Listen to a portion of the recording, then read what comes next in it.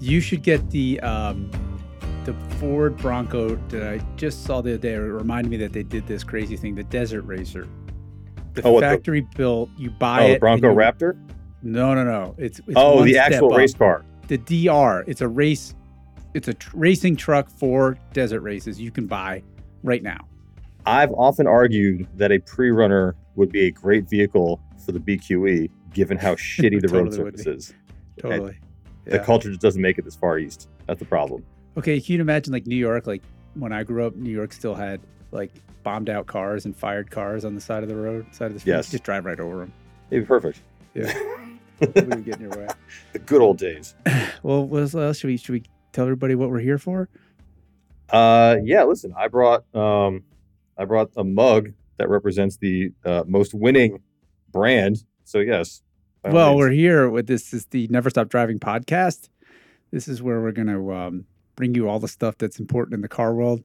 Fantastic guests, the latest from Hagerty Media. I'm Larry Webster. I'm the editor-in-chief of Hagerty Media. I'm here with our VP of video, Matt Tusillo, who handles video, also all of our social stuff. So I hope you check us all out. It's a big week, Matt. I am very excited. It is a big week. It's a big week in Florida. It's a big week in Florida. It's the 24 Hours of Daytona this weekend.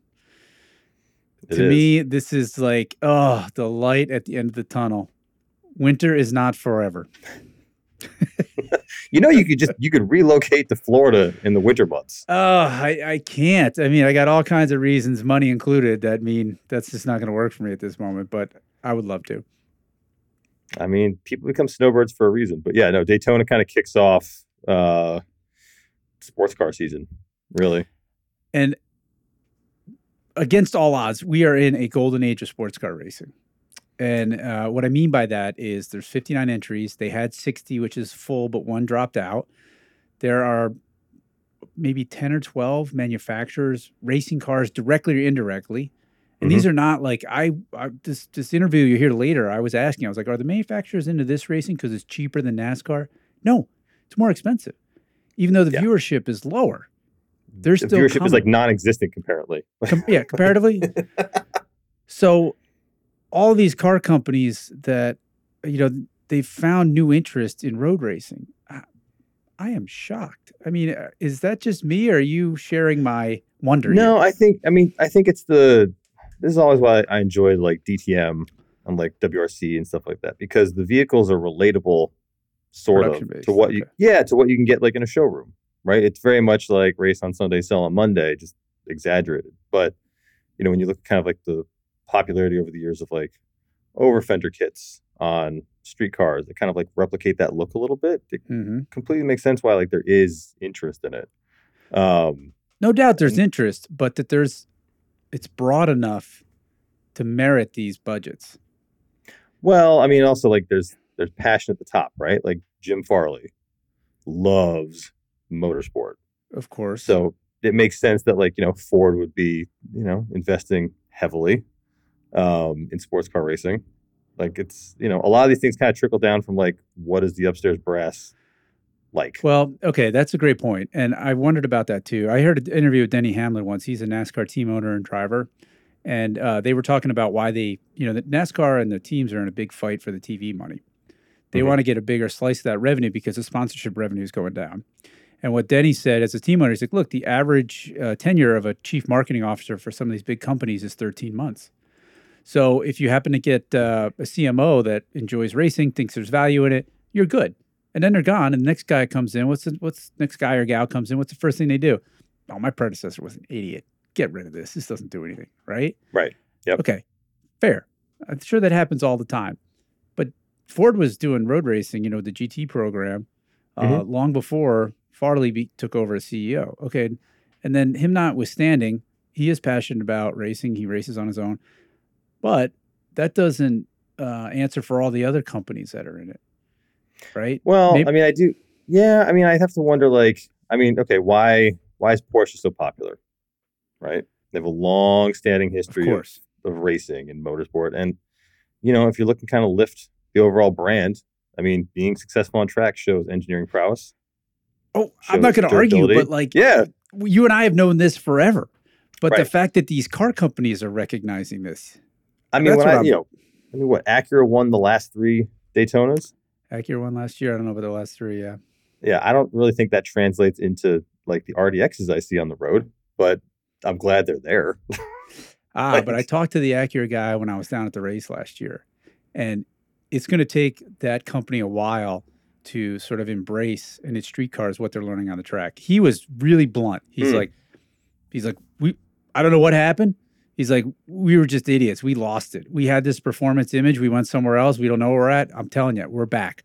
We're a sports car company. We're a performance-based company. So that's why we need to be racing. I totally get this. It always made sense. But in let's say the environment where just not that long ago, we were essentially being told that cars they're not tomorrow. Nobody really cares. Right. They just want to get place to place. And so you're going to be driven by some robot sometime in the near future. Not only is that future further and further away, and it may happen. I don't want to commute. I can have somebody drive me to the office, but the BMWs of the world, I get it. They have to be in racing, but Acura, Cadillac, Ford, I mean, BMW to some degree, they've been a performance brand, but again, look at their lineup. It's not really performance oriented. No, I mean they've certainly lost the way. Racing is the thing. I mean, This is kind of amazing. I'm here for it. As long as they're willing to do it, I'm here to consume it. It's okay. So you were involved in professional racing. It was WRC racing, right? World Rally Championship. That's the top level of the stage rallies. You were doing it with Ken Block. And who was the sponsor back then? Oh God. Primary sponsors were Ford and Monster. Okay. Monster Energy. And then there were a bunch of like smaller brands that would kind of come in, like, for a while it was Pirelli, then it was Toyo. We had a bunch of different motor oil partners throughout that time, because that would cycle out when they had money. So every like 2 years would be somebody else, because like they'd be on a different marketing spend. So yeah, sure. Just like we said, 13 months, right? Yeah, so what was Ford looking for? I mean, Ford was looking for eyeballs.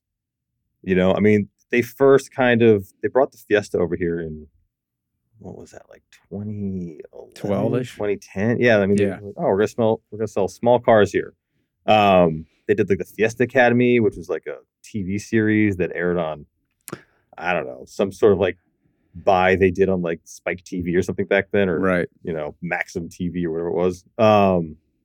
And then it was just trying to drive small car awareness. I mean, they had a bunch of different drivers at one point, and they were all ex-action sports kind of people, like Brian Deegan.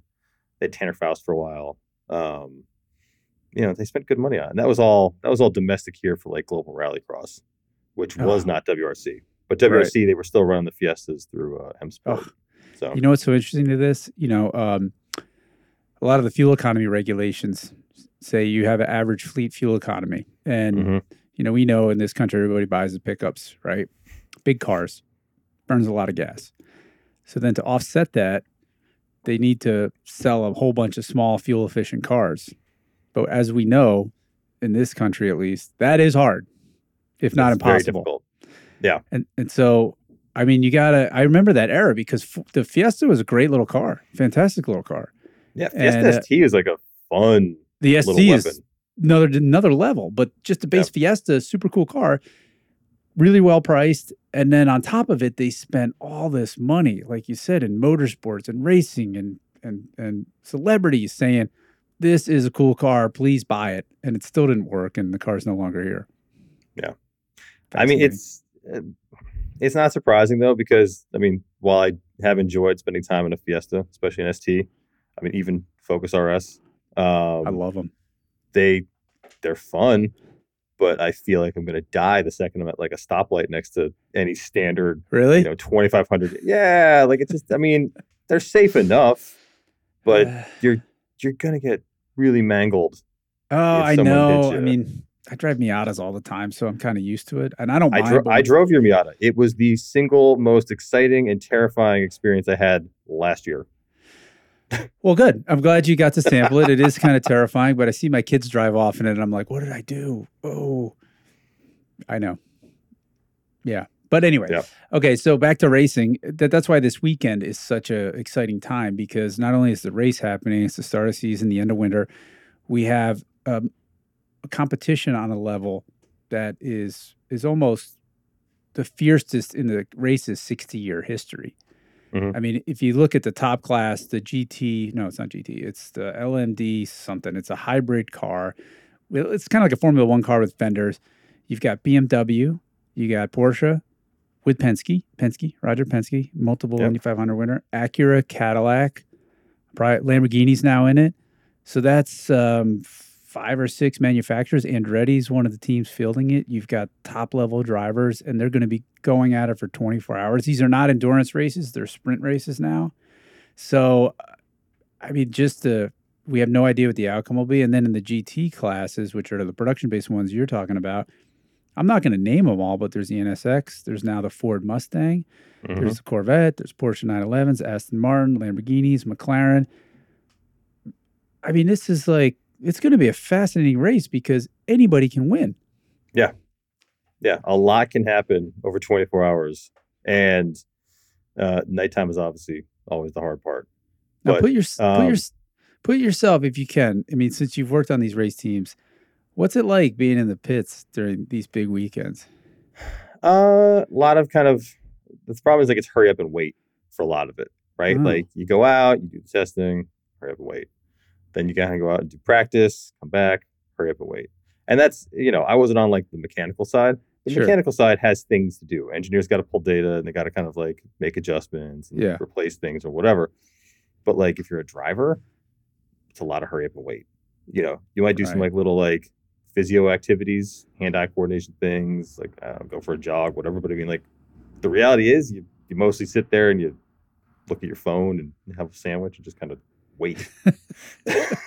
Once you're going, it's great. But I mean, it's pretty boring kind of waiting for it to kind of kick off. Yeah. What's your opinion of the Daytona as a track? Oh, God. So the only time I have been to Daytona was for a global rallycross event, and it was because the organizers were cheap as shit, and it was available in the middle of the summer.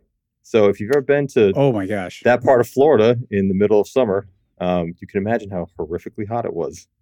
So I have a very low opinion of it, but I like it this time of year, obviously. Right.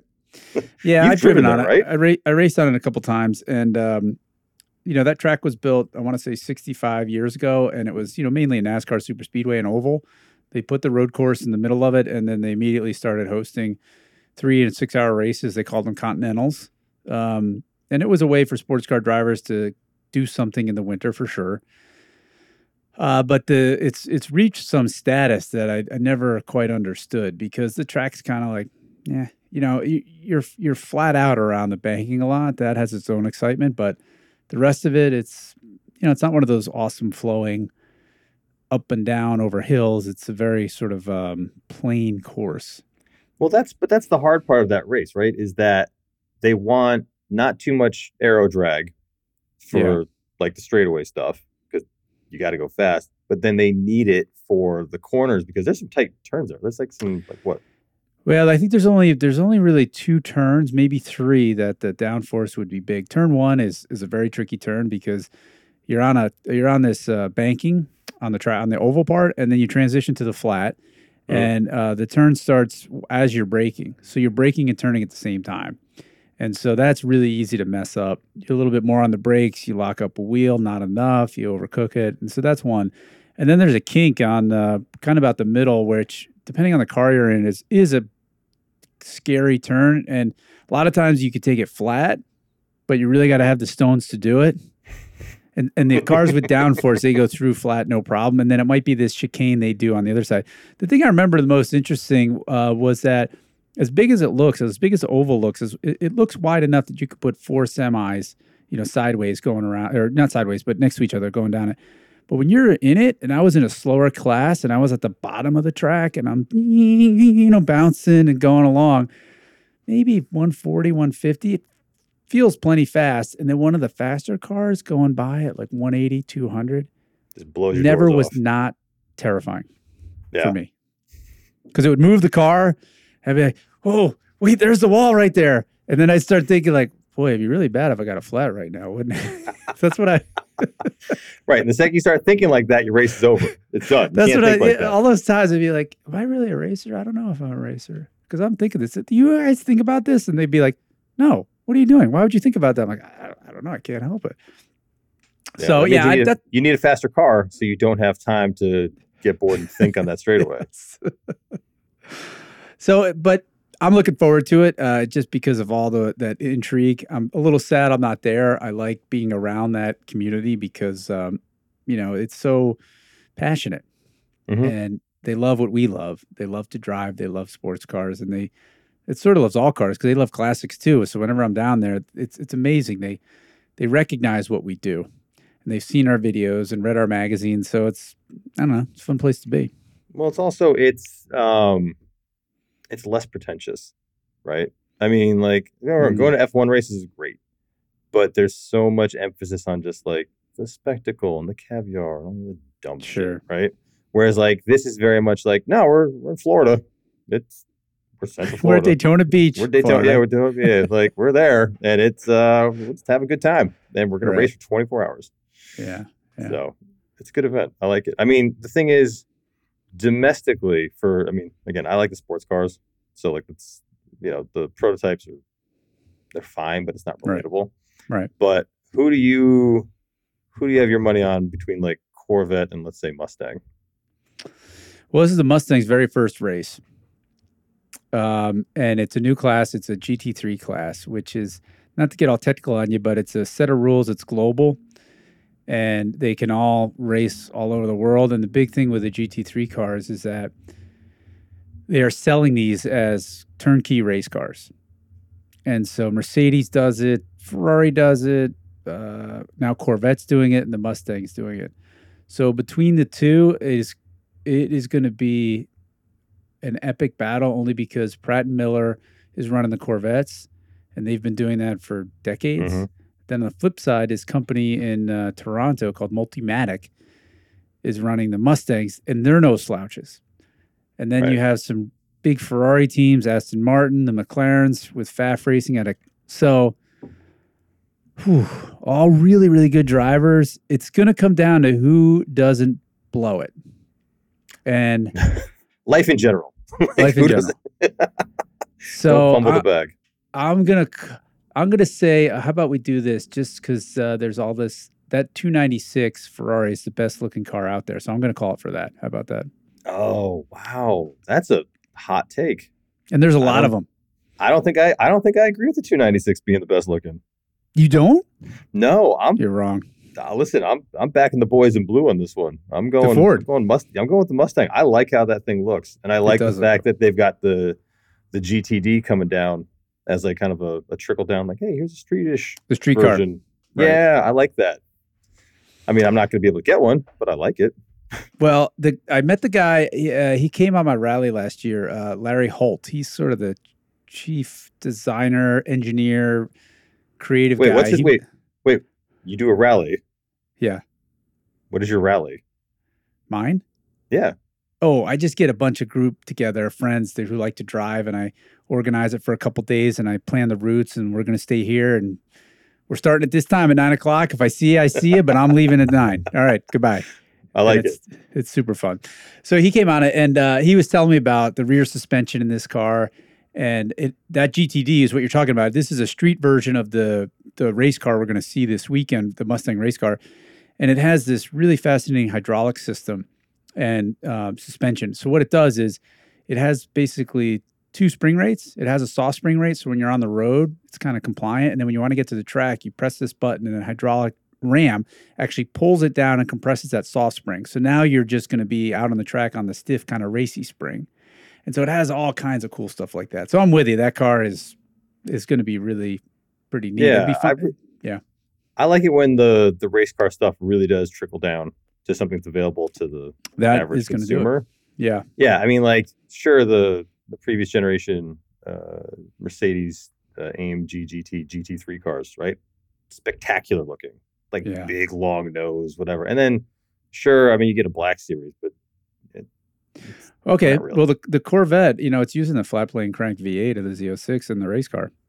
Yeah. It's detuned a little bit. So there's a fair amount of it. And if you talk to them, that's kind of one of the reasons they made it, was so it'd make a better race engine. So I think, the people I talk to in racing, because I've been asking this question, like, why are you guys spending all this money in racing, especially sports car? Because, like we talked about, the viewership's pretty small. I love it, but they were really poignant about, no, there's a whole bunch of like this technology transfer we're learning. And then they also really like it as a people developing exercise because the racing is such a quick way to try new ideas and see if it works, yes or no. And it creates a culture of, fast pace and, experimenting and failure is okay and all that stuff. So they're obviously seeing value in it. Yeah, no, I think again for us, like the end consumer, like the enthusiasts, it's nice to see them still doing things that like lead to better cars for us on the street. Right.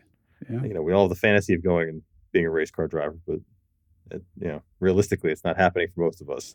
So, yeah, it was a fun fantasy for like 2 years, and then you realize either you're going to fund it or not. So that's you bring up an important point of this race is that it's a mix of professionals and amateurs. So especially in this GT class, GT used to be called Grand Touring. It's it's for the production-based cars that you and I are talking about that really look like something you could buy and often are pretty close. There's a GTD Pro, and that's all professional level drivers in those cars. But then the same cars are in a class called GTD. I don't think they call it AM, but it has a mix of amateurs and professionals. So the amateurs are somebody like me that has a lot more money than me and wants to show up and race there. And so there is a fair amount of that mix between professional and amateurs, which adds another element. I don't know if that's good or bad on your stage, but I kind of like it. I think it's cool. I mean, listen, it's what I would do if I hit lotto. Like I would do it too. Yeah, like why not? I mean, I used to see that a lot with WRC stuff as well. I mean, if you got enough money, you can. Yeah, it's full of ride and drive. Like they handle all the logistics. They give you a guy that does the tires for you. Like really, they handle the catering, the hotel, like everything. That sounds nice. I'd look at these guys coming. I was like, man, that's a good setup. There was an Italian guy. He was the heir to some fashion brand, and he always had just like a matte green livery with like some sort of like offensive graphic on it, and just coolest dude in the paddock. Would go out, he'd crash, whatever. Like, wasn't Lapo, was it? Lapo, no, I wish it was Lapo. I wish it was Lapo. I wouldn't be sitting here if it was Lapo. I'd be interning for Lapo eternally at that point. Oh, totally. Yeah, guy's got the eye. Yeah, okay. Yeah, but like the gentleman racer arrive and drive thing is always pretty cool. Yeah, I don't know what the exact costs are, but I hear it's upwards of $1 million for this one race. I mean, it's serious coin. Yeah. I mean, again, you're racing for 24 hours. Right. So that's a motor and a gearbox at a minimum. And that's at a minimum. Yeah. I mean, that's probably 150 grand right there. Yep. Plus 60 grand in tires, plus the crew, plus the car itself. I mean, these GT3 cars, you can buy, I'm sure, but they're almost $1 million. I mean, you know what a lot of these guys always skimp out on, which pisses me off? What? The livery. Oh, you don't think a lot of people don't actually take the time to spend on working with a good designer to have like a compelling livery. Yeah, but do you think it's because they don't spend the money, or they just don't know who to hire? I think it's the latter. I think it's such an afterthought that they don't. I mean, listen, part of being at the racetrack is looking good. Oh yeah, sure. I mean, that's you got a good looking car, you're going to drive a little bit better. And I think some of those guys would be smart to spend on, and again, like you can't just do the car. You got to have like a suit. Wait. Okay, so this is a great topic because you were right on the ground floor. Like whoever you guys at Ken Block Racing found, those were super original, super cool. So this is where you're talking from, right? Yeah, I mean, it's just again, how do you stand out on the track, right? Because let's say like you're not that good or you're not going to win. All right, but are you going to have the most photos of your vehicle on social media to show ROI for the people that are giving you money? Like winning on the internet is almost as good as winning on the podium. Granted, you don't get the Rolex. Probably better. It's honestly probably the easiest way to get a Daytona these days based on the back quarters. But I mean, winning on the internet with a good looking car and a good looking suit, Something to be said for it. Yeah. It reminds me of the STP guys. Remember those guys? What's his name? Granatelli. He had an all-white suit with STP logos all over it. Everybody took pictures of it. Yeah, it's a good point. But where do you find them? Where do you find a good designer? It's tough. I mean, you got to find somebody that kind of understands what works on a race car, which is an interesting surface to work. I mean, I was having a conversation with some of my buddies today. I mean, McLaren just dropped their 2024 F1 livery, and they're like, "This is the same shit as last year." Like, yeah. Well, quick recognition has value. Yeah, to a degree. Yeah, but like, you can jazz it up a little bit. Well, I'm just going to tell you, it's so hard because I have this Formula Ford, a vintage Formula Ford. It's a 1978 All-American Racers Eagle, and it's basically like a cigar with wheels. And when I got it, it was yellow. And I always remember Jesse James had this quote. He was going to go on one of these first reality shows. It was like Junkyard Wars or something. And as he's sitting in the airport, they told him he was going to wear this. Everybody has to wear this jumpsuit. It's a yellow jumpsuit. And he's on the phone. He goes, whoa. Hey, yellow is the color of the chicken. This is a deal breaker for me. And he didn't get on the plane. So that has always been in the back of my head. I'm like, I can't have a yellow car. So I painted it the beautiful navy blue that is sort of AAR's colors. And I thought, well, I'll, put some stickers on it. I do this. It's such a lame effort. I'm embarrassed. I mean, I don't know what to do. I can't fix it. So that's why I was saying I don't think they don't recognize that they need that. They just don't know where to get it.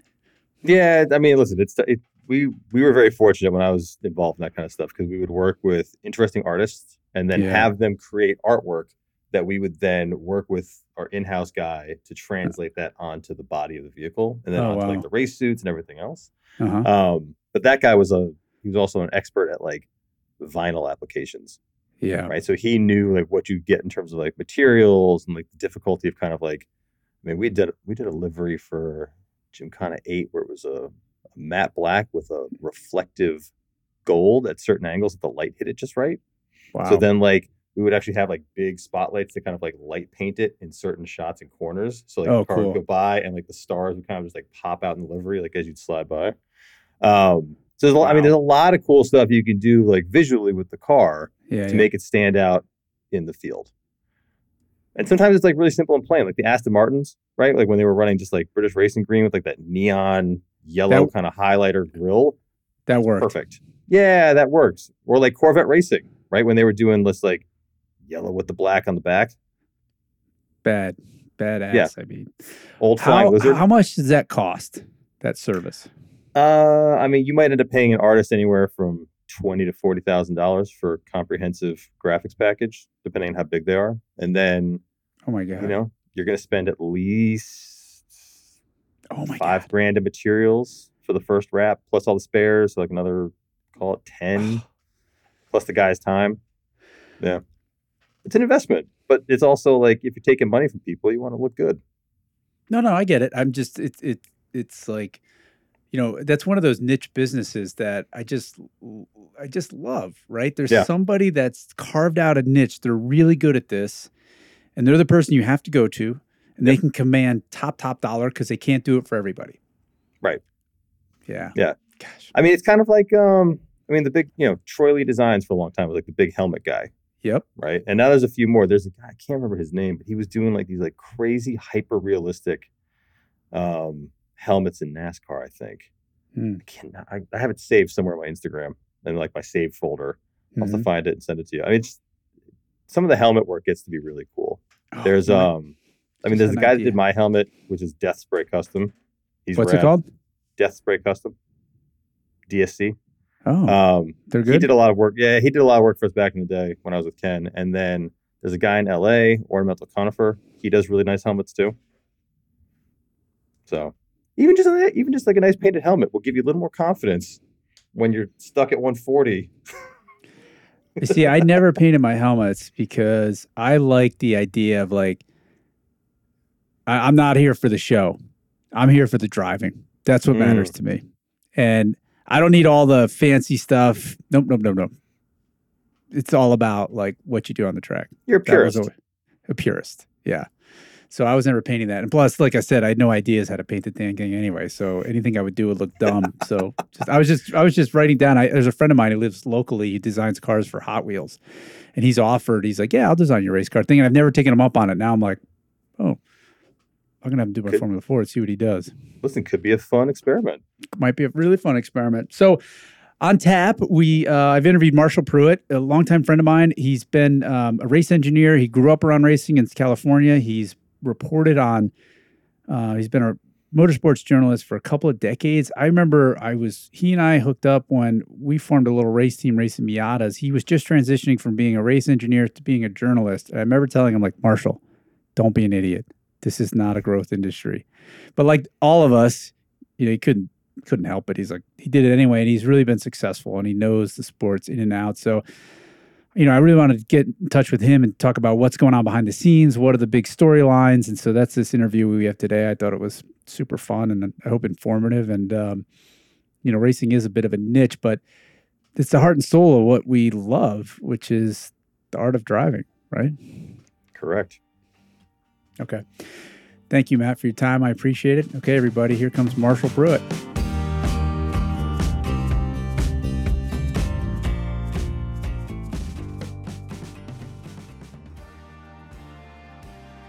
Hey, everybody, this weekend is the start of racing season, which is awesome. I'm so excited.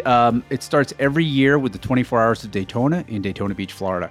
Now, this is a race for what's known as sports cars, kind of like the 911s, the Chevy Corvettes. And also they have these oddly named prototypes, which are sort of like Formula One cars with fenders. Now, I love this contest, this race. It's really America's version of the 24 Hours of Le Mans. And really, that's why I'm beyond excited to indulge my curiosity here today with today's guest, Marshall Pruitt. Now, Marshall is a racing expert. For the past 2 decades and more, he's covered sports car racing and IndyCar and more for Racer.com. He also hosts one of my favorite podcasts, the Marshall Pruitt Podcast. You can go to his website, marshallpruitt.com, and see all this stuff. Plus, I just saw the movie, which is really interesting, about a Formula One driver, Ayrton Senna, the most famous in the world, coming over to test Indy cars. But before Marshall got into journalism and podcasting, he was a race engineer, mechanic, manager. And so his knowledge about this sport and the people is as deep as his passion is. So, Marshall, I want to welcome you. Hi. Thank you for being here. Hi. I want to do this forever, by the way. So I hope you got some time. It's going to be a while. No, I'm happy. But you buried the lead. What's the lead? What's the lead? You and I ran a racing team, that's a Mazda right. MX-5 Cup. You were my driver. That's right. This guy finished 4th in his debut race, the first ever Mazda MX-5 Cup race. So, yes. Yeah, he's good at sitting in a chair and asking questions, but him a good race car driver too. But that's all right. Thank you very much. I have a trophy full. It's kind of like Meet the Parents. When the guy goes over, he's got all the second, third place trophies. So glad you weren't about to start talking about you could milk anything, Larry. But okay, good to go. Good to go. So you're in California. You're going to be going out to the race. So maybe the first thing, I want to give people a little bit of an overview of why you and I love this so much. This big oval was designed for NASCAR, and in the middle of the oval, there's a road course. It's about 3.5 miles, 12 turns. The cars are on the oval for a long time, a long sustained speed. It's very much what they call endurance, like which car breaks first. It's been going around since 1966. Just a lot of history there. I guess my question is the interest is growing after it's gone down. I noticed when I was there, just a lot more fan interest, manufacturing fish, all this stuff. Is that a fair observation? You've been watching this longer than I have. Yeah, IMSA has a couple of things that no other racing series can boast. I mean, just period. And it's not PR, it's just what it is. Yeah. I don't know if the number is 18 or 19, Larry, but they have between 18 and 19 auto manufacturers fully invested in their overall forms of racing. There's no other series in the world where, I'm not just talking about there's 18 or 19 different models of cars or marks that show up. I mean manufacturers who are signed in contracts with IMSA, who are all in on racing with them that's an amazing statement, right? Absolutely. Of it's healthy. Yeah. There's vibrance. There's some other series we look at. Formula One's doing well, right? More manufacturers coming in. I mean, there are definitely some series that have great health, but you look at IMSA and go, if between 18 and 19 auto manufacturers say, we want to sign up with you and race in your series for any form of motor racing, that would be a phenomenal statement. This is the reality with what's going on in IMSA. I think the big bump that you mentioned, we saw that last year, 2023, when IMSA introduced the hybrid GTP, the Grand Touring prototype cars. Acura, BMW, Cadillac, and Porsche, all factory-funded teams spending, I don't know, Larry, 50 million a year, 100. I mean, crazy numbers. Whoa! Wait, crazy numbers. That was one of the questions I had for you. Oh yeah. Okay. Oh yeah. No, this isn't cheap. There are no coupons. There's no sports car racing discounts here. But that's another cool thing. That's another kind of cosign, cool. Right? Yeah. Look, it's one thing if like 18 people, 19 manufacturers show up because it's really cheap.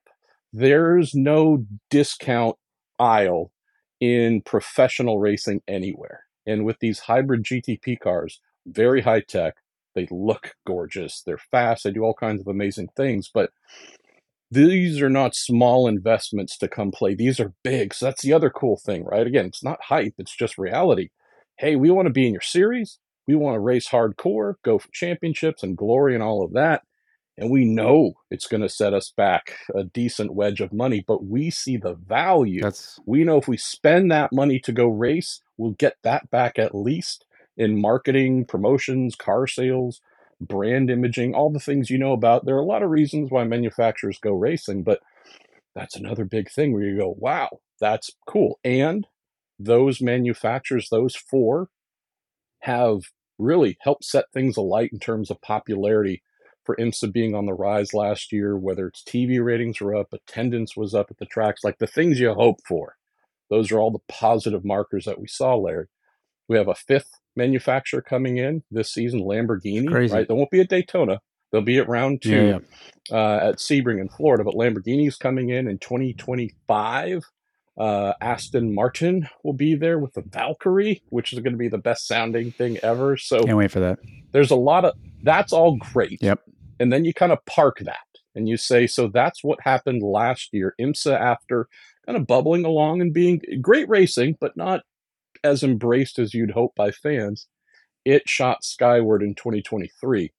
So how do you follow that up? Well, if 2023 was the year of GTP, 2024 is the year of GT.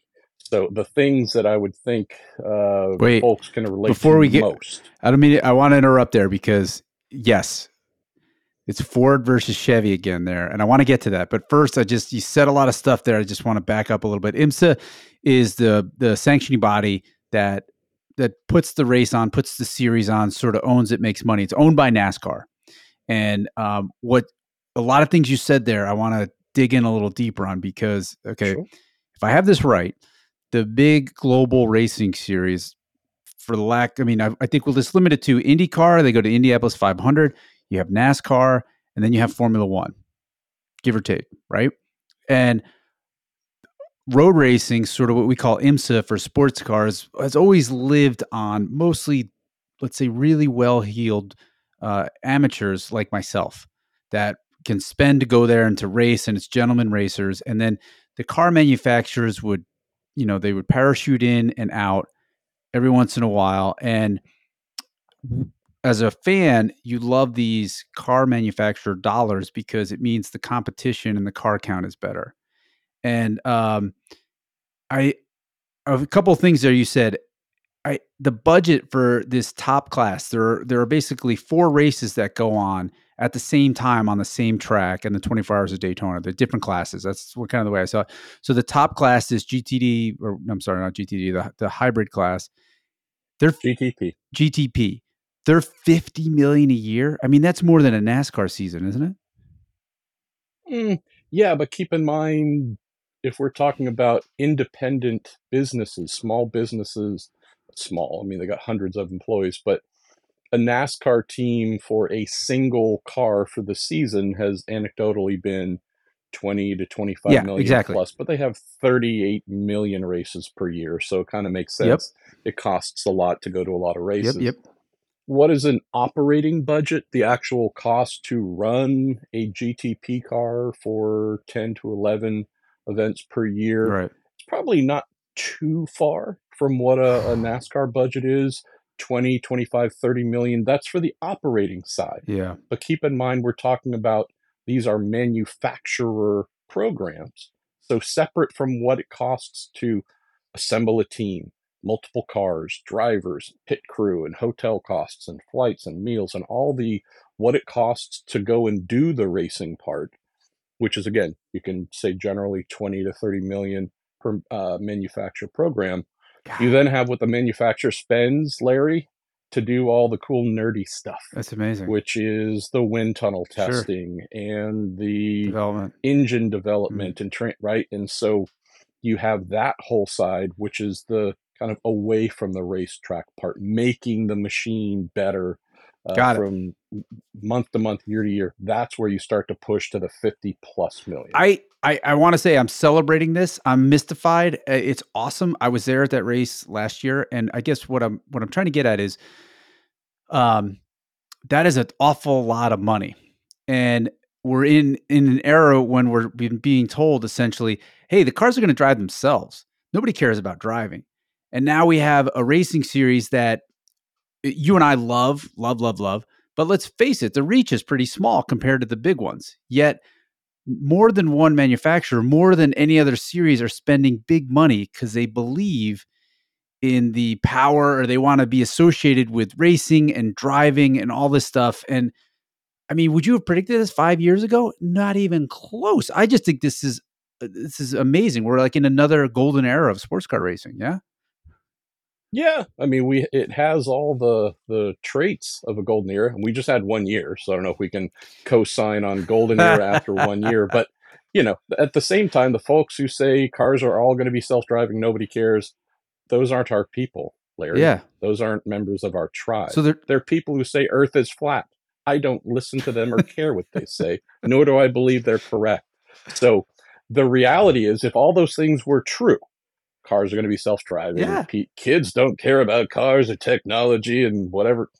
Great. I can tell you the evidence that is not true is you have a bunch of manufacturers saying, we want to be there. Exactly. We're going to spend a ton of money. Yeah. Those manufacturers, those auto companies aren't dumb. Anybody who signed off on a big $50 million program per year would be fired instantly if they were wrong. So keep in mind, totally, these folks are having to make wise decisions, but you look out in the grandstands and go, hey, there's a lot of people. And thankfully, they're not all like me with gray in my beard. By the way, this is like legitimately the last day of my off season, so I've kind of kept my winter beard. I got to get a little more presentable next week. But you look out and you go, hey, look at those 25-year-olds. And hey, they're driving a Hyundai or they're driving a whatever. Hyundai is involved in this in IMSA as well.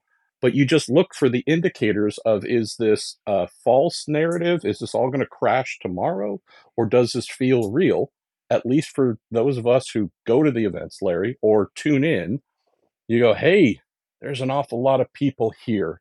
And there's a lot of manufacturers. Yeah. And when those things are combining, we're having health and vibrance. So it feels like we're in the midst of something we will look back at and say, golden era for sure. So we are in vehement agreement. That makes for a bad podcast, by the way. But again, we don't go, look, we're also data guys. We're not going to proclaim something after one season, but we're trending. Okay, I'm so glad to hear it because like I said, I love this stuff. I mean, at the race last year, I know exactly what you mean. On the pit lane before the race, it was packed. You couldn't walk. And I've been there before and it was just a ghost town. So I thought, this is incredible. Let's talk about these cars a little bit. These GTPs, they call them. And I did a piece for the Haggerty magazine, which you can get if you're a Haggerty Drivers Club member, by the way. And I was really fascinated by these because they're highly standardized so that they're trying to keep the cost down, meaning the central tub is the same, but they can use their own engines.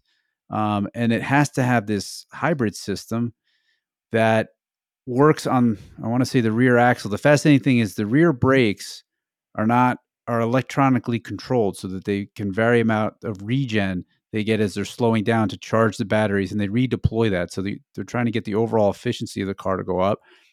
Super complicated. Really, it's a big control systems challenge, right? For all the electronics to work correctly so the driver can push it to the limit. You had a V8 Cadillac, you've got turbocharged cars, you've got all these different formulas. So, I mean, there wasn't like one answer to how to make this car go fast. And I'm just, I mean, that's what racing is about to me, is this different ideas and experimenting. And, everybody said last year the Acura's got this high revving, I think it's a V6, right? Yep, 2.4 liter twin turbo V6. Yeah, revs like 9,000. They said this thing will never make it 24 hours. It's going to blow up. Well, they won. And here we go again. I just tell us a little bit about the car, if you wouldn't mind, and what do you like about it? What is it? They're really fast. Can you do that? Yeah, of course. Actually, just to correct one thing. Yeah. The only thing that is spec on the GTP cars is the energy recovery system. The tubs, the cars themselves, are all built completely bespoke and unique to each manufacturer. So Acura went to the French race car constructor Oreca. Yeah. And they built their ARX 06. Cadillac went to Italy's Dallara, which also makes Indy cars and F1, and they do a ton of stuff. They make the Cadillac. Multimatic in Canada makes the Porsche 963. And BMW actually also partners with Dallara. What's coming with Lamborghini is built by another French company, Ligier. So there are truly wholly unique prototypes for each manufacturer designed to their spec. But the cool part about that, Larry, since that isn't spec, is we have one thing about the GTPs that I think has really made them distinguish and create more interest. I know what you're going to say. There's more freedom in the looks. Yeah. Right? Freedom in the design. So there are some prototypes you look at and they need to put a sticker on it for the brand for you to know what it is. You can look at the various GTP models and I think within a short amount of time go, I know what all of those are because they feature some very different looks, which I appreciate. I couldn't agree more. That's the hard part. That's the hard part about prototypes over the years. GT cars, super easy to tell what's what. We know those, but that's another area that's been distinguished. But the thing I love, to your point, we have Acura that took its high revving IndyCar motor, slightly detuned it, and is using that in IMSA. We have BMW that said, hey, we have this awesome DT motor from the DTM championship. We're going to turbocharge that and do some different stuff. We have Cadillac that said, well, folks kind of know us as big rumbling Americans, so we're going to stick with the V8. And they did. It sounds good. Thing just, right, it's phenomenal. And Porsche as well said, and I love this too, this is a throwback. Back in 2005 through 2008, in the former American Le Mans Series, in the LMP2 class, there were the Porsche RS Spiders, 3.4 liter naturally aspirated V8s, Larry. Sounded great. They did. Revved a ton, super dominant. They said, the base of that motor, which also has some road car elements to it as well, base of that motor is still pretty good. So why don't we take our old championship winning motor from 2008, freshen it?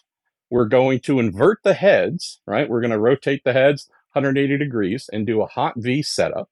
We're going to upstroke it from 3.4 liters to 4.6. We're going to stuff 2 turbos inside the V. They have the world's shortest exhaust pipes, which are about that long.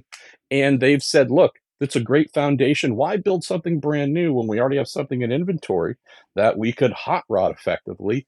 And that thing goes like gangbusters. So just across the board. Yeah. The thing you and I love, Larry, and I think so many totally nerding out of your folks do, is difference, ideas. I don't want to hear it's all spec. Well, nobody that I know of likes that. Human ingenuity and ideas. Hey, you can come up with an idea, Larry, and get it wrong and fail. And so much in racing these days prevents that. So I love that IMSA's preserved just to make sure some of the audience doesn't know, spec is a term that is used in the racing things to be mandated. It's like when we say spec, it means the rules say you have to run a certain part, and everybody has the same part, so it's a spec part. So like IndyCar, for example, is pretty much a spec series except for the engine. They're all running the same chassis, the same suspension, the same tires. Here, have to. No option. Everybody specified. Has to use that. Don't touch it. Yeah. And now here, I guess, yes, I'm celebrating this again. I'm mystified that it's happened because all the stuff you talked about and the dollars invested is nuts. But maybe, some of the things, the attributes you talked about, especially the design. I mean, the cars are so effing cool. They are just so cool. I mean, as a car nerd, I see it and I'm like, oh my God, that is exactly what a race car should look like. And there's 6 different ones and they all look slightly different. And I guess I feel very excited about it. I hope my voice is communicating that. I had a good time. We reclaimed this. That's the thing. We globally. What do you mean we? Like we reclaimed that. We, the people, have said, look, quit giving us the spec nonsense. Oh, yeah. Right? Yeah. Nobody wants to show. No, this is spec racing to me is like a school uniform, right? Everybody show up in their little, right? We all trying to look the same. And you go, no, none of us live lives where all we want to do is just be absolutely unremarkable and like everyone else. We're all individuals. Spec racing and whatever series that has embraced that, taken a lot of that away. I think that's maybe one of the other subplots that has connected folks to IMSA more, starting last year with GT, the hybrid GTP cars, of like differences. I can get into the nuances. It's the same thing later when we talk about Formula One. Granted, they've gone to their new formula is pretty rigid, but nonetheless, there are enough differences where fans can go, oh, I spot that difference on the Ferrari at this race, and that's different, right? We like these things. I'm glad to see it still being embraced. That's an opportunity for a lively debate, and we should let's dig into that a little bit. And what I mean is, when we say it's a spec racing series and all the cars are the same, the reason that's done is for 2 reasons. It's to reduce costs, because if you give a racer another dollar, they will spend another dollar to make the car faster, and they will spend until one team can outspend all the rest, and it runs away with the race, which is, you go to Formula One, that's what you see every race in and out. Red Bull outruns everybody. It doesn't mean they have the most money, but they figured out something and they're going to win. You show up. And there's some people say we don't care. It's the best team is winning. Some people say we want really close, unknown winners week in and week out, which is really what you have in NASCAR. And so there's a lot of different opinions on that, but that's where the spec racing comes from. But in IMSA, what they do, and this is something I really want to dig into, it's a real nefarious thing called they want the cars to be reasonably close in competition. They want to enable a lot of different ideas to run close to the same speed. So there is racing, not a runaway. So they have this thing called balance of performance. And they do. What is that? I refer to that as at least for me, the 3 most hated letters in the English language, BOP. I understand the construct. What it is this. Yeah. To your exact point, Formula One, which the most expensive racing series ever and continues to be, even though a lot of the rules have tightened down and allowed less wide open creativity, everything you mentioned about we're going to try and restrict the rules in many ways to keep costs within reason. But there's still enough freedom there for a Red Bull or previously Mercedes to come up with a better design and mollywop everybody. Different rule structure in IMSA, for example, where they say, okay, you can do a variety of different things with your GTP cars, right? It's not wide open. Can't do anything go on anytime. But we realize that a 5.5 liter naturally aspirated Cadillac V8 is going to have different performance characteristics next to the smallest motor that 2.4 liter twin turbo V6 Acura. So if we think of Daytona, the first hairpin inside the track, powering out of that hairpin, all that torque on demand instantly in that Cadillac would, in theory, give it a decent accelerative advantage over a small displacement turbo while it waits for the turbos to spool up and all that stuff to hit. There's a dead zone naturally. What IMSA does is say, okay, we've invited a bunch of different misfit toys to come play together. We celebrate you and want you. But there's some choices on what type of motor, what type of aero, weight distribute. Like there's, again, with the areas where manufacturers can choose to be different. Keep in mind, Acura, to my knowledge, doesn't have a big stonking NA V8 they might want to stuff into their car that aligns with anything they have that they sell on the road. I'm not saying V8s don't exist within the Honda Acura family. I'm just saying promotionally, small displacement turbo fits their marketing. That's what they go. Cadillac, we think big V8. They have two different things they want to achieve marketing and promotions wise. Got it. So they are allowed to use that. What IMSA does is comes back and says, cool. So we realize you all have various things. Those turbos, by the way, Larry, if we're talking about the end of a long straightaway, in theory, we're able to keep stuff in tons of air and making tons of big power, where that Acura might not win off of a slow corner, but by the end of a long straight, boy, those turbos are going to be singing while that V8 might be running out of steam a little bit. They're faster in different parts of the track is what you're saying. Sorry to interrupt, but they're basically, V8 might be faster here. The turbo car might be faster over there. They make speed in different ways. And so what IMSA does is it catalogs a ton of data, the proverbial million different channels of data on the cars, looks at all that data. They have some predictive models and lap time simulation software.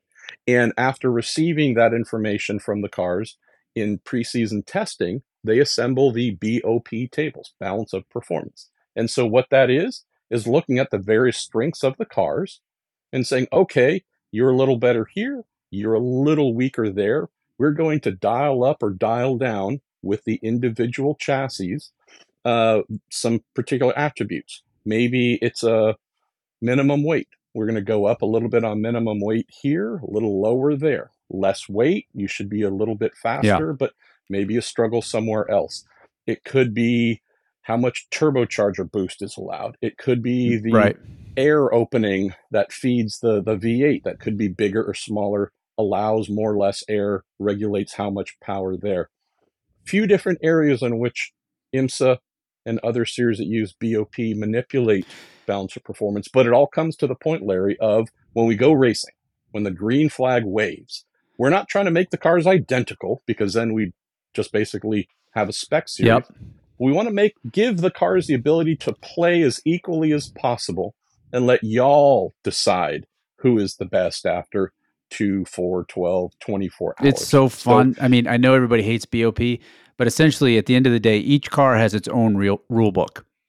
And like you say, and that rule book, they sort of they do try and adjust it over time, but the politics that this scheme enables is absolutely fascinating, and it's kind of fun in its own right. Everybody complains about, Team A is lobbying the rule makers that their car should be lighter because they're getting clobbered over here, and maybe they get that rule change, maybe they don't. Everybody says they don't get influenced, but we're human.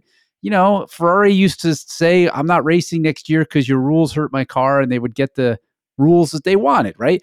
So balance of performance is really fun that way. I think it's this underground nerd race that nobody really knows about. You probably do, but I don't. And in that, the teams are trying to sandbag in the right place or never like reveal their hand or how fast their car is, in the hope that IMSA will say, well, yeah, we got to speed your car up a little bit or slow somebody down. IMSA, flip side, has got to do their own espionage to figure out, are we really getting the whole performance package of the car? And how do you do that? And what teams are better at it, the sandbagging than the others? I mean, It is. So you probably hear it all the time. Here's the fun part. So you definitely need to think of this as manufacturers sitting around a poker table. Yeah, exactly. Right. And they've got their cards. And best part, the person might have the winning hand. Yeah. But is begging. Yeah. Oh my, please give me some new cards, some better card. That's the thing where, Larry, this is the human side of a highly technical engineering form of sports entertainment. And we metal and wires, electron, and all these things where you go, oh my gosh, these are created in laboratories by scientists. Great. But what does it ultimately come down to? A bunch of liars. Totally. It's so fun. Right. The best part, Larry, I guarantee it happens every year. And whether it's in GTP or one of the GT classes or wherever, any of the classes where BOP is used, Larry, we will go into the race here. Yeah. Having had some testing done and everyone getting ready for the race.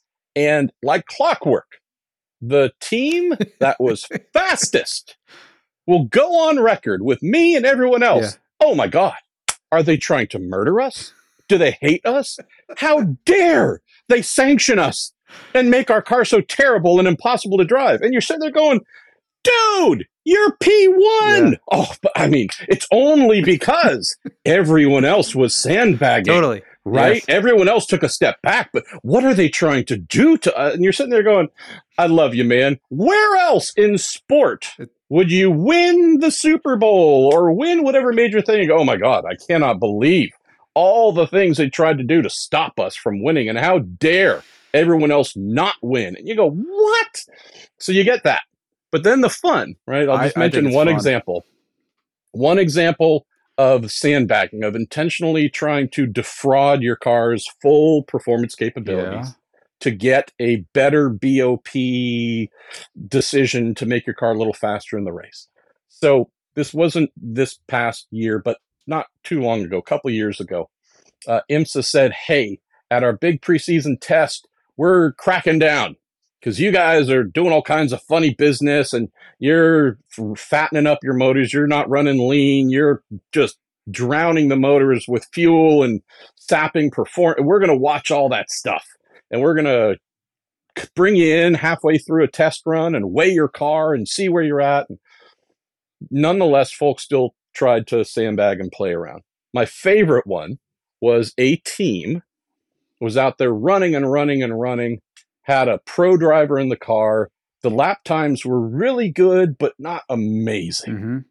And so they came back in, and IMSA can see a lot of things live through telemetry. So you can see that driver on the throttle, going into turn one. They're on it to the last millimeter before braking instead of lifting and coasting, create a slower false lap time. You could see through the data. Driver is giving it their all. Mm-hmm. Team's car is still a couple tenths of a second off of the outright, right? And they're saying, you got to help us. I mean, we're giving it our all. You can see we're giving it. And they said, yep, we agree. We're looking at data, you bet. Hey, let's go to the scales. Want to go to the scales? Why do you want to go to the scales? Let's go to the scales. Yeah. They bring the car over and find that it is 150 pounds heavier than expected. Why? Because during this test run, this little test session, the team didn't do as you normally would, which is put in fill the tank with about a third full of fuel. They filled that sucker to the brim. So what did they do? They added a bunch of unnecessary weight to slow the car down, but not a craze, just enough while and through the telemetry, they're giving it their all. But again, it's these little things where you go, guess who's not getting that BOP help they were trying to get through lying? Yeah. That team. So it's cat and mouse, but how do you not love it? I think it's funny. And I mean, 150 pounds on a car like this, it's several tenths a second. And so that is a meaningful performance difference. It's so fun to be in the pits, and I go to talk to the teams, and you hear this all the time, so you're used to it, but I don't. And I go to them and I say, well, I mean, this team seems to be, right about at the limit, so maybe they don't deserve an adjustment. And of course, the team I'm with was like, oh, total bullshit. they're running old tires from last year. I mean, those guys got so much in the bag. I don't even want to hear it. And if I don't get my thing, I'm going to go and I just like, I write it down and I just totally laugh. And it is a soap opera that it could be its own reality show in some way. Larry, nerd reality show. Every there's not a single person in a series that uses BOP who could ever be like a member of the mafia. Every single one will tell everybody else's secret, try and get everyone else indicted to save themselves. It'd be a paddock full of people in the witness relocation program because, to your exact point, us? Oh my gosh, we're playing as fair as can be. But the guy next to us, those people next to us, have you seen what? I mean, it is ratting people out nonstop. I love it. Again, I do too. That's what you get. It's everybody doing that. Yes. You go to the one next door, you go, they're cheating. You go next door, I love it. You don't trust any of them, but you appreciate the amusement. Yeah, it's always been an arms race. And the one thing I wondered about, and I think they fixed this when this sort of idea first started, where you could get the close racing. Obviously, it's working, or the manufacturers wouldn't have invested so much money in it. So everybody's pretty happy with the system as much as they complain. But I always wondered, like a Roger Penske who's fielding the 2 top Porsches, right? His organization and the funds that they have. And then the people that they employ are basically like the top level engineers and data people and electronics people. And I always wondered, could a sanctioning body like IMSA hire that same level of talent and keep as current to sort of find all the tricks and the cheating and all this stuff, which is very similar to the Smokey Yunick days in NASCAR. I mean, right? And that's what I mean. That it basically is, it's an intelligence race every weekend. It's the proverbial hiring the poacher as the gamekeeper, right? To try and catch the other poachers. They do have phenomenal talent. We're talking IMSA, so specifically there, they have phenomenal people in their technical department. Yeah. They employ a lot of external... It's expensive. ...services. Oh, it's very expensive, but that's what the manufacturers sign up for. Yeah. But to your point, and this is just another appreciation, Roger Penske, Porsche, Motorsport, Mount Rushmore, right? Oh my gosh, Penske and Porsche again. Yeah. They should destroy everybody. You know who didn't destroy everybody last year in GTP? Porsche Penske Motorsport. A one-car team, Action Express Racing, running a Cadillac, keeping in mind that Chip Ganassi Racing is the true peak factory team. They're called Cadillac Racing, right? They don't go by Chip Ganassi Racing. They go by Cadillac Racing. Yes. The affiliate Cadillac program, Action Express, won the whole shebang, right? So again, the championship. Proof that the championship, when you get balance of performance right, all the manufacturers have an ability to win. That happened last season. All 4 won at least one race. But even a Titan, we're going in. We're like, all right, so who's running for second this year? Because Penske and Porsche should run away with it all. They didn't. So again, I love that, right? Who wants predictability in racing? Who knows what's going to happen this year? And the thing I loved about it was the somebody from Acura, and it was totally speaking our language, that, to your point, that there's so many people out there like us, and the car manufacturers recognize that this is such a great way to talk to them. And I said, what is Acura doing here? And he goes, yeah. Okay, listen, I'm going to be straight with you. Acura lost its mind the past 4 years. We started as a performance brand for drivers. We went somewhere where we were kind of chasing Lexus. Not really. We don't really know, but this is us getting back to our roots and what this company is about, and we're going to prove it by racing on the track. And totally awesome. But where do people watch this race? How would they consume it? I want more people to see it. What's the best way if you're at home, would you say? I mean, definitely follow you on Twitter, because you're going to do all your updates, and it's also on racer.com. And so there's a whole bunch of stuff coming out. How else would you follow along if you're at home, Marshall? Well, the tradition for many years with the Rolex 24, since it is truly 24 hours of straight nonstop racing, it's been a long time since we've had a channel like a cable channel that would run the whole thing start to finish. Right. So what has been the norm for a while is it bounces around. So I think it starts on NBC and then it moves maybe to the USA network and it bounces around a bit. Yeah. But here's, if you want to be a little bit of work, get it all without any question, Peacock. Their the app. NBC streaming platform. It's on, whether it's on your phone, at home, through whatever you use, Amazon Prime or Roku, whatever. I would say the easiest or smartest way to do things is Peacock, because you can get the whole 24 hours uninterrupted. Yeah. And so that to me is the easiest way. Yeah. Yeah. And again, even more amazing, right? There's not even a way to see the race on TV free, yet the manufacturers are still all about it, because another part we're going to talk about, I want to move to next, is what you call the GT class. And GT is Grand Touring. It's basically production-based cars. This is Corvettes, Porsche 911s, a whole bunch of other McLarens, Lamborghinis. I don't think there's BMWs in there anymore, but yeah. They still are? Won championship last year. BMW M4 GT3, Paul Miller Racing. Sorry, my mistake. 2023 GT. No, it's all good. So, again, they do have this challenge, right? You have a Mustang, which is now is going to be in this class. It's a car that is built and sold for $30,000 to $40,000. It has a back seat. It's front engine. It's a much lower price point. It's sold in volumes. I don't know, what do they sell? 80,000. And now it's got a race against a Porsche 911, right? Which you can't buy one from Aston Martin. Aston Martin is there. No, I'm just an Acura NS. I mean, there's all big kinds of stuff. Manufacturers, boutique manufacturers. It's a wide. I think there's again 10 manufacturers in IMSA's GT classes. It's ridiculous. Yeah, but that's why they have to balance the rules so that they can all race each other, because you have these like intrinsic differences that the Mustang has that it's going to make it slower than a 911. Yeah, follow?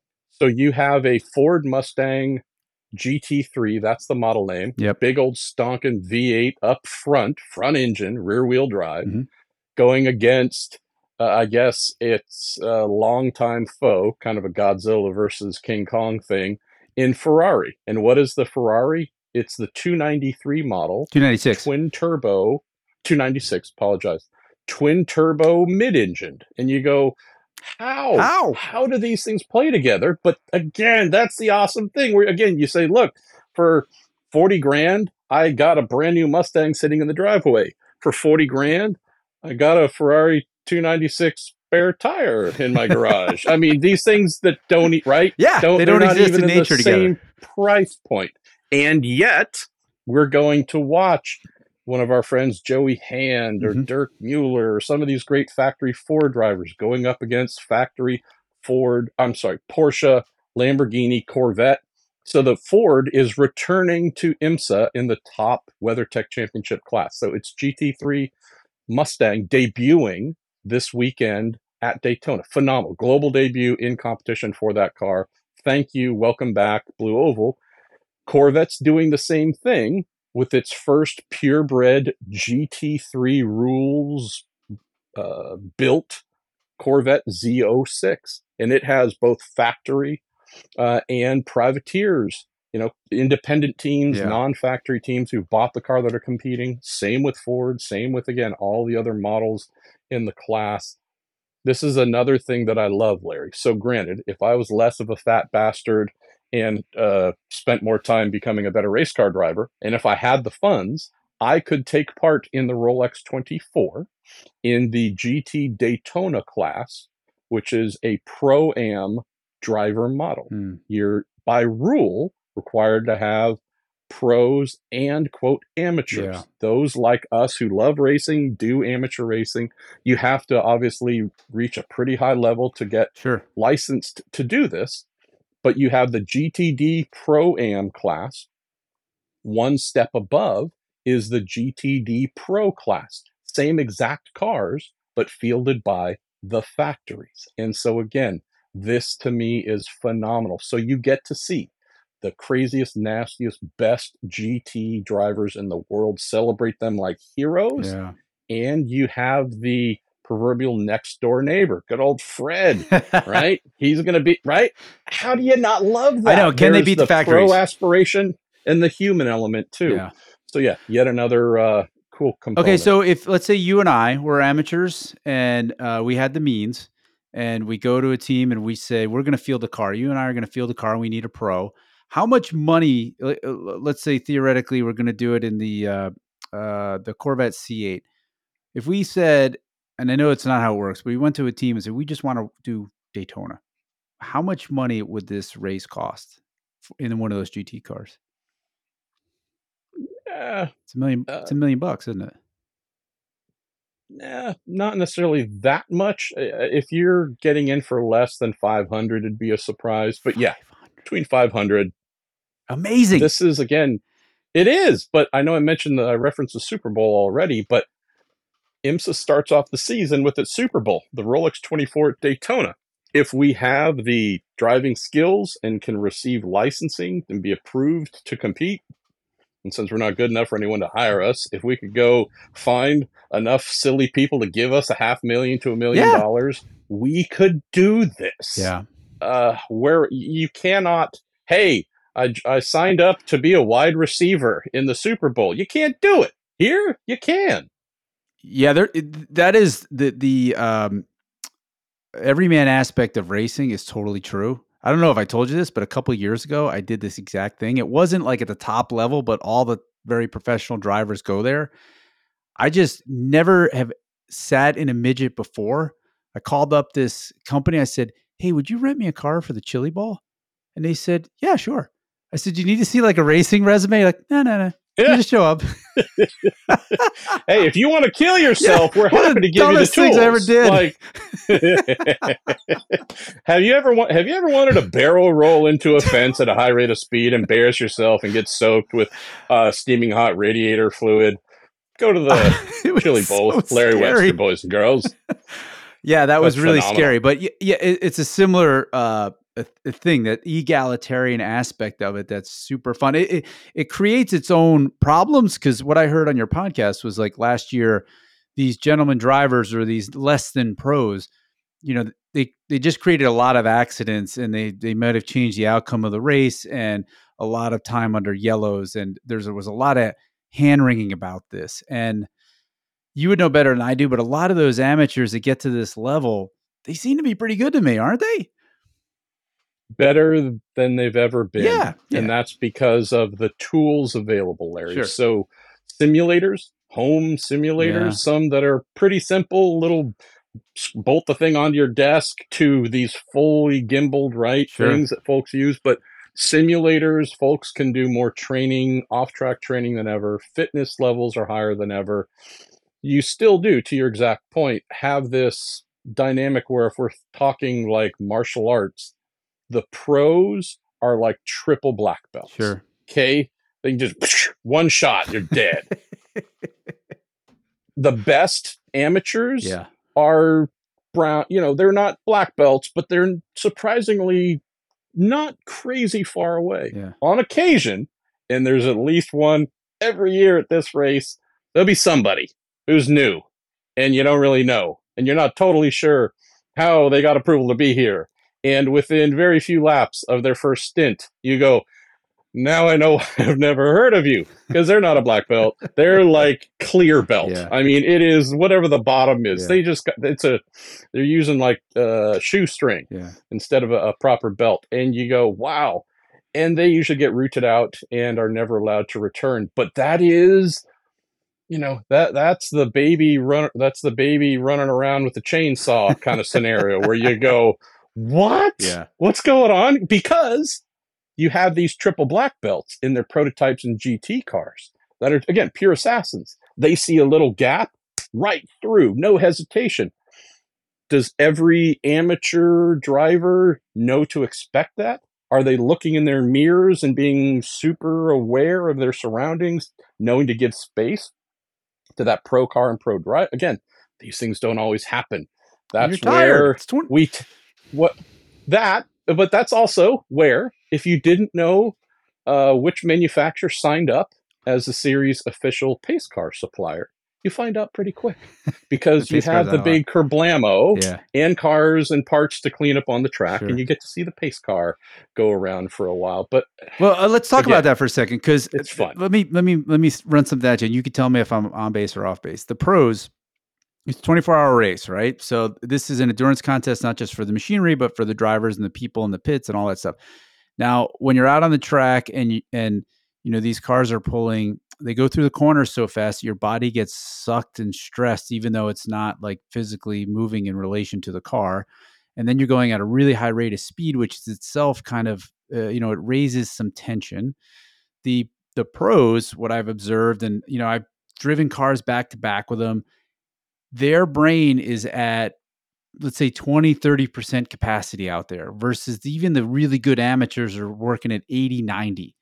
So there's less margin for error with the amateurs. So when something happens a little bit unexpected, the pros can handle it, the amateurs can't. Fair? Fair. I don't know if I would say 20 to 30% for a pro. Oh, okay. I would just say that if we're looking at traits that separate the best from amateurs who, whether through lack of similar amount of experience or just lack of similar talent, what you see with the best of the best is they look like everything's pretty easy and chill in the car while going at Mach 100% speed. Mm-hmm. Their brain, it's the processing speed that you tend to find. So, and it's not as if, we truly have had scientists and the most brilliant amateurs in racing. It's not a question of mental acuity and whatnot, but for a hyper crazy hand-eye coordinated athlete, race car driver, their mental processor, if you think of that like a computer chip, is just a lot faster than the rest of us. That's why they in society, in this facet being motor racing, have been singled out as truly elite talent. So they can do brave things, of course. I remember the first time I drove a Lotus Elan. It's a 1966 Lotus Elan through some little one of my favorite cars ever, through some little backwoods here in Northern California. I was so excited to drive and hadn't been waiting to do this and going through a little path that I knew was really going to feel amazing. I got myself into the state, Larry, that was really hard to achieve at later times, and told me, you can be an amateur driver, but never anything more. Yeah. Because in this one instance, I was able to have my brain sampling at like 1,000 hertz. Yep. Every little thing, just little like photographs, 1,000 per second. All the data coming in. I'm seeing everything on the road. I'm feeling right. Every sensory thing is speaking to me at this amazing rate. I couldn't reproduce that readily. And that's when I knew, okay, amateur, yes, but nothing more. For a pro, they're going 200-ish miles an hour into turn one at Daytona, braking, turning hard left while they're braking. It's not necessarily, and it's not off camber as in the track falls away, but they're going so fast, going through a kink, having to slow. The back of the car is wanting to do nothing but rotate. Yep. Often there's a slower car they have to dodge around, maybe someone in their way at the apex. And so you have this person, Larry, who can do something you and I can't, which is see all of this, digest it at this 1,000 hertz frame rate, make decisions, feel what the car is doing, feel as they brake the weight go onto the right front tire, load that, then settle, send that weight back diagonally across to the left rear. Then their brain pulls the right rear and says, what is it doing? Are you stable? Are you not? A lot of things happening, but in milliseconds, while placing the car, judging where to brake, dodging this person, aiming at an apex, knowing that with all these constraints, I now have to move my hands this much to get there at this exact time, get back on the throttle, roll off the brake in a way that doesn't jar the car and unsettle its balance. And let's do this 12 times a lap for 24. You do these things, it's calculations 1,000 times per lap. And these people do this while setting lap times within fractions of a tenth of one another, like a metronome, lap after lap, while competing with 58. There's 59 cars in this race with 50. So I'm just saying, you take a person who can do that and then get out of the car and have a, hey, Larry, how you doing? And talk to you like a normal human being. I was thinking them like astronauts coming back from the moon. And you're like, how are you able to function as a normal person? I can't grasp what you can do. Yeah. But that's why we're here. These folks. Yeah, I mean, that sequence that you described is happening in under a second. And that's the other thing is in every car. Yeah, and they're changing, and even the amateurs. Yeah, they're changing the application and the release of the brake pedal, which I think is the most. That's where a pro really makes their money, is with the brake. The other thing I've always said is that the real difference is a really good professional has unbelievable, like almost pathological confidence in their abilities. Like there is never. You and I are in the car, and I do all the time. Like, oh boy, I don't know if I'm going to make it through here. Yeah. These guys, no. Of course I'm going to make it through. What are you talking about, right? Irrational. That's the great line from Jalen Rose, the former NBA player. What? Irrational confidence. Yeah, it's absolutely irrational. What? Every time I'm in a car, Larry, I'm not only doing that, but I'm also like, I can't afford to replace the fender. I can't afford to fix the gearbox. So, yeah, imagine being well paid, right, to do this, having this irrational confidence that you are basically riding a tiger. Yeah. And you believe you're in full control over it. And also know that, hey, if you manage to chuck that thing into the wall, not only do you not have to pay for it, but you go, hey, sorry, let me know when it's fixed, because I'm going to go again and I might crash it again. Like, this is like the ultimate. You think about like rock and roll fantasy camp where people can pay money to go learn how to play rock and roll with the stars. Like, imagine this is basically racing's version of a rock star, the pro driver. You get paid to have you have the most amazing job. You get paid to do it. You're on TV. You tend to be adored by folks. And unless you crash a lot and get fired, there's basically no level of failure that will truly limit your earning capability. You crash a car, it's expected. The team pays for it. You get back in. You keep doing your job. But you have to deliver. You and I, of course. But, and granted, again, if you crash too many times, they stop inviting you to get into their car. But I'm just saying, it's one of those pretty crazy things where you go, wow, talk about the safety net here, where you have to perform and deliver, as you said, but there's also an expected, yeah, we know you're going to chuck this thing off at 150 miles an hour a couple times each year. It's going to cost us millions to repair, but we're going to keep paying you and you're going to remain hired. Again, it's not a thing most people have in their job where it's like, why not? You think I don't make mistakes every other day? Of course I do. I don't get fired for it. Sure, but when you see the guy who stuffed the FedEx truck into a tree, I don't know if they're back on the job the next day, Lair. That's all I'm saying. Yeah. The other thing that the fear that they don't have. The other thing the TV unfortunately does a poor job of communicating what it's like out there. I did a support race before the 24 hours. I don't know how many, 15 years ago. And the thing that really shocked me was when you're on this oval banking and it's really steep. It's so steep you almost can't walk up it. And you're going along and you're up on that wall. You're a few feet from the wall. And when you're on TV, it looks like there's all kinds of width of this track for other cars to come by you. But then every time a car would come by me, a faster car, it just scared me. Like I thought he was going to take my mirrors off. And it was like I was driving in this straw, not even a thing. And that was one of those things you say, like, where do you realize you're not fit to be a pro? That was pretty indicator one.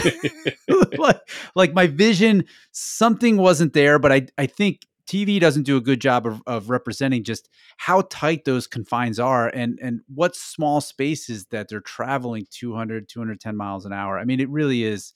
I mean, I have all the admiration in the world. It's amazing.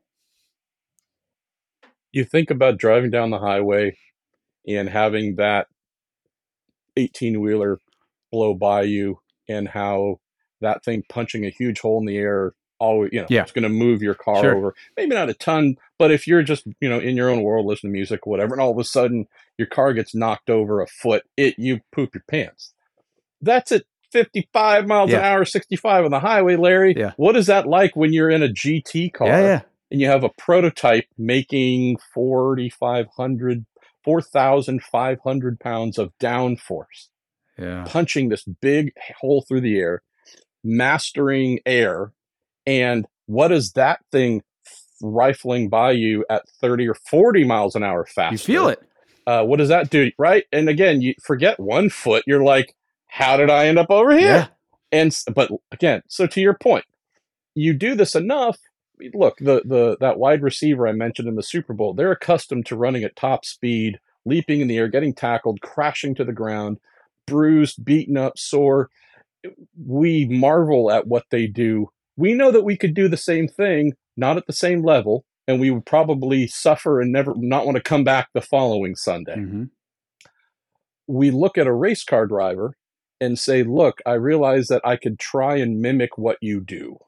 And I could probably, through a lot of simulation work, simulator, and I could come within a couple of seconds. That's about right. 3-5 seconds maybe of a pro. Yeah. But that's going to have to be a very good lap, because I'm probably not going to be able to do that the next one, because I'm going to brake too late or do the most embarrassing thing, brake too soon, and then have to step over to the throttle and reaccelerate into the Yeah.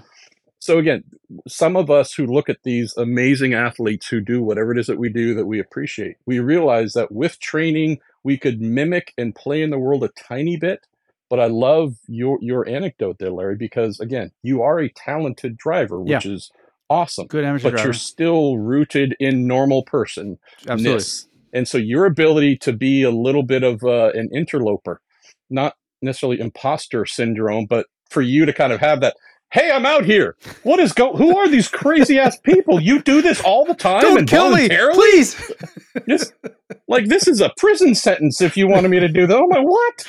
I just love that idea though, because that is the difference. But to your point as well, other than having the amateur drivers mic'd up really well for the broadcast, so you could hear them going, ah! I mean, other than hearing them scream, it's hard to convey that unless you do it. Like I said, you can go out and do a little pickup football game or basketball game and try and mimic. Yeah.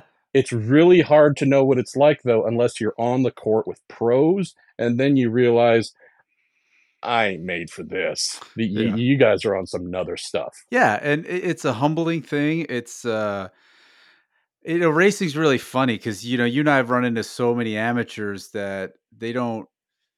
You suss out really quickly who has it and who doesn't, right? Are you destined to be, as good an amateur as you can be, or do you have these intrinsic, inherited, whatever it is, qualities that makes you a pro? And I think when people, Marshall, it's kind of funny. Now that I'm thinking about it, I think that's really hard for a lot of people that love this stuff to accept. And maybe you're around it more because maybe those folks in that do accept it. But boy, that just seems, I'm going on a tangent here. I just saw a lot of people just really kind of upset about it. And it never upset me. I was like, no, yeah, makes sense. I'm not going to make a living at this, but God, I love it. I'm still going to do it. And I'm pretty geeked that IMSA is a venue for somebody that can also have that experience. That is, the way you put it's really touching. That's sweet. Well, the other thing too that's cool about this is IMSA, IndyCar, Formula One, NASCAR, pretty much all the major forms of racing, Larry, have a ladder system. Oh yeah. Like if you're a baseball fan, most forms of racing have their version of AAA ball and AA ball. You can come up through the farm system, start off at kind of the lowest, call it easiest. And if you're good, you can hopefully keep progressing your way up to the top. So in IMSA, those silly little Mazda MX-5s that you and I raced back in 2006, they're still going. Yeah, they're fun. That's the entry point. So if you want it, again, 100 and whatever horsepower Fury. Okay, look, you're going to be fine. It's great racing. You can learn a ton, but if you excel there, well, then there's a step up. You can go to faster classes and you can go, and again, there's a graduation instead of hey, next door neighbor, want to go do the Rolex 24 tomorrow? Again, that's not happening. But if you do have a passion, you can start and work your way up and hopefully get recognized. Or if you're good at business or your family was good at business and you have access to their bank accounts, you can pay to keep moving up. So that access I love. You cannot really do that in any other sport. I do. If I'd love to just tell you like my Chili Bowl experience real quick, because this was, as my job at different car magazines, I've gotten in so many race cars. You actually brokered some of these deals. We did that Acura prototype. I drove the Audi Le Mans car. You get in with an open face helmet. Yeah, Webster. I forgot that. With an open face. I'm going down the street and it's lifting up and I can't see. I'm like, you wore an open face helmet to drive an LMP1 prototype. I love you, Larry Webster. You're crazy. I'll be fine. Don't worry about it. Just give me the keys. So this was the thing, like, I've always had that, like, yeah, I'll figure it out. Don't worry about it. This was the one time that really bit me in the ass. And I've watched this sort of midget racing on dirt. It looked totally fun. I can drift for days around skid bar. I'm like, no problem. I show up, and I look at the car, and I'm like, I'm not going to fit. And they're like, oh yeah, this is a medium, Jazz. You'll fit, no problem. I'm like, I am not going to fit in that thing. And they said, well, give it a try. I squeezed myself in. It was like sitting upright in a phone booth. My knees were crammed totally against the firewall. My back is totally straight vertical. And I was like, if this thing's on fire, there's no way I'm getting out. No way I'm getting out. It's like a pet carrier. Yeah. It's like a pet carrier, basically. And I thought, well, usually when I get out there, it's sort of, I'll just forget about it and I'll get out there. Never did. Every time I was out there and somebody hit me, and they hit you all the time. Every time I thought, I'm going to flip. It's going to land on its bottom, and it is going to pulverize my back into dust. And I thought, well, I've paid my money. I better do it. And, I kind of made it through, and where did I end up? I ended up like in the K main, which, it goes all the way to like Z. So I thought, oh, okay, that's not even bad. The front bumper never touched. The guy who had the car, he's like, the back of your car is all beat up. Why don't you try using the front a little bit? I was like, dude, I just want to get out of here. What are you talking about? I'm trying. That's phenomenal, though. But yeah, to your point, and if we're just talking bravery, yeah, we go to most of these, big races, big series that we talk about. They have safer barriers, SAFER. It's all caps. Yeah. It's a special design thing to minimize and shed energy to save you. And tire there's all these things to protect you in the event of a crash. And then you go to something like the Chili Bowl and realize, no, that ain't how we're getting down here. Or you go to most short track racing like this, World of Outlaws and midgets and sprints and modifieds, and you go, no, it's something really hard that I'm going to hit. And as they flip, look, just go to YouTube, go to Instagram, go to whatever, and type in short track racing crash, and you will lose the next month of your life watching the Larry Websters of the world go into the air and flying. And so again, just in terms of like bravery, the folks who do this and do it well are them and World Rally Championship drivers. Oh my God, where you go. So the thing that's going to stop you if you crash at 145 miles an hour is a tree or, someone's house. Like there is something slightly wrong with folks who go like, oh no, that looks like fun. Let me keep doing that. Yeah. And yet they do it and do it well for our amusement, and our social media feeds are filled. I liked it. I'm glad you brought that up, because there were times when I'd be on the track, and it was really fascinating, that oval, because the groove, the inside groove would have some rough dirt and some traction. When you drifted out a little bit wider to the middle groove of this oval track, it was like ice. And then if you got all the way out and you were right up on the cushion, it had more. But the cushion that would throw all the dirt as the cars went around, the cushion would be, I don't know, sometimes 6 inches deep, sometimes like 1.5 feet deep, like almost like a wall. If you touch it, you're going up. And I watched these pros every once in a while. I'd watch them go by, and man, it was the most graceful thing, Marshall. I mean, they got this thing pitched right on the cushion. Their hands are barely moving. They're just driving it with the throttle. And that kind of racing, the one thing I really did appreciate, you really could get a sense of what the drivers are doing and how they're doing it, which you really kind of can't at Daytona. I mean, it's virtuoso. It was a thing to watch. I was crying in my helmet. It was like, so. Hey, no, I wasn't. As you should. And changing your diaper. I mean, those are all the things I'd be doing. Yeah, it was fun. So, watch it on Peacock. Where else should people be following? They're going to follow you on Twitter because I think you update pretty regularly, and then you post your updates. And then what else? How else do you get the story out about the race and as it's unfolding? Because you're going to give a lot more of the inside dope than you're going to get anywhere else. Where do people get that? Yeah, we'll be there working with IMSA, doing a lot of digital video content. Okay. So IMSA, I think it's just at IMSA. I could be wrong. Oh, so you go to the IMSA website. IMSA's website or their X/Twitter, Instagram, and such. Got it. Or Facebook if you're of a certain age. But IMSA tends to post a fair amount of really good content there. It's I think NBC Sports will probably be posting a fair bit as well. Okay. So hashtags, definitely Instagram for sure is pretty popular with a lot of video and photo content there. So if you're up on your hashtag IMSA or hashtag Rolex24, probably you're going to find plenty of content from all kinds of good folks. Fans too. That's another cool thing, Larry, which again, back when you and I were working together, like social media was a thing, but it wasn't really. Now, seemingly everybody in the grandstands or with their face pressed up against the fence is a content creator. Yeah. And while there's always some jokers, but for the vast majority, it's awesome because, hey, you're over at this corner of the track seeing something, and someone 2 miles away at the other corner just posted something awesome that you like. That's the thing that I love. That's why I say you can go to some official channels. You can follow me if you have poor choice, but really, it's being able to just look at what the overall content coming out from these events happens to be from fans, teams, drivers. Everybody is flooding social media with content. Rarely do you get steered wrong. Yeah, and so many storylines, right? We talked at it about the top class GTP, where it's Porsche versus Cadillac versus Acura versus more. But the big one for me that I'll be watching is this Ford Mustang coming back because the Mustang has so many rivals. Like you just mentioned, Ford versus Ferrari, repeat of that. There's Chevy versus Ford with the Corvette. There's Can Ford compete with 911s? And there's a whole bunch of those cars. Can the amateur drivers in those cars somehow beat the pros and the factory teams they did last year? That's always kind of fun. So all kinds of storylines. McLaren's in there, of course. Oh my gosh. Throw in.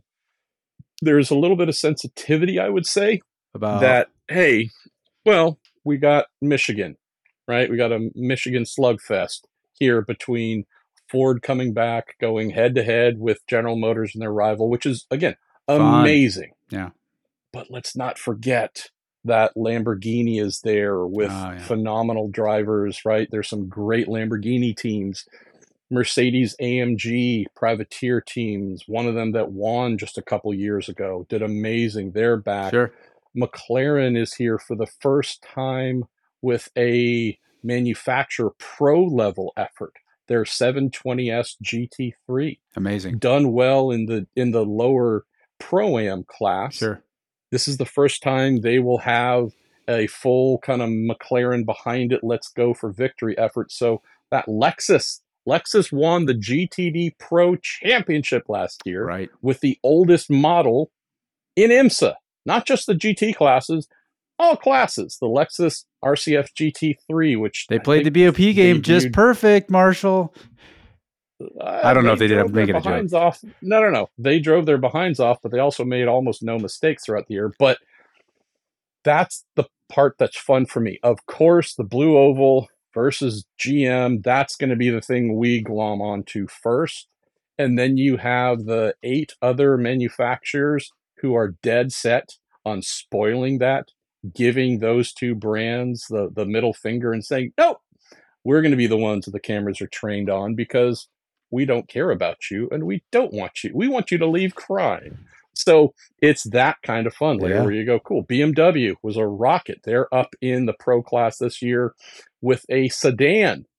I mean, you look at a Lamborghini, which seemingly comes up to about your knee. Yeah, it's a race car. And then you walk up to the BMW and you almost have to like reach up to put your coffee on top. And you go, how do these things compete against each other? I tell you what, the Paul Miller Racing team was the most dominant team with their BMW M4 GT3 in any class in IMSA last year. Wow. So again, I love it. I love it. We don't know who's going to win in each class compared to hey, the first Formula One race of the year is happening, Larry. Wonder what's going to happen there. And you go, should we just give Max the champagne right now Let's hope not. Let's hope not. Pray for Checo? Maybe. Understood. But this is why I love this race, because I don't know who's going to win. That's what you want. And we should note, we didn't really talk about it, but the driver line is pretty impressive. Felipe Massa, Ferrari Formula One driver. Jenson Button's in the race this year. There's Joseph Newgarden, 8500 championship, all up and down the line. You know, the top drivers in the world are going to be at this race. So we have the majority of the best sports car drivers in the world competing here. Yeah. Not all. The European FI World Endurance Championship has some crazy good drivers who aren't here, but by and large, the best prototype and GT drivers any of us have seen are competing in IMSA. I did the numbers last night. There are 27 full-time drivers, Larry, for the upcoming NTT IndyCar Series season. 27 full-time IndyCar drivers for the upcoming IndyCar season. Yep. 14, more than half of the full-time IndyCar field, IndyCar drivers are competing in the Rolex 24. Like, again, but to your point, you're like, how crazy is that? Felipe Massa, almost world champion, who's trying to sue his way into getting a world championship right now. He'll be competing for the first time at the Rolex 24. Jenson Button, just a really good dude, true world champion. He'll be there. Of course, Jordan Taylor will be there. There's just, you're going to be busy. Almost 200 drivers, I think, at one race. Could you imagine? That's a lot of personalities to manage, right, Larry? I can't. Oh, okay. I'll cut the edges off of your peanut butter sandwich. I'm sorry, dear driver. You know, like, I'm so glad not a small percentage of them are divas. So yes, you've been a team manager. You know what it's like managing drivers. They're high strung. Yeah, I was so good at that, Larry. I make a living talking into a microphone and tapping on a keyboard. But yes, I did used to do that. Well, it was a real pleasure. And I want to thank you for your time and your expertise and answering all my questions and really explaining this fantastic race. I hope everybody goes and sees it. Maybe, Marshall, I'd love to check in a little bit midway through, maybe before Le Mans again to see, because a lot of these teams are going to go over and compete over there. So, man, have a great weekend. Be safe. Don't get too close to the track when you're shooting those photos, okay? I have a goal of not running out onto the track too many times. Good. But, one or two, that's all. But yeah, thanks, brother. Appreciate you. Love what you're doing here. Larry Webster, it's a podcast, y'all.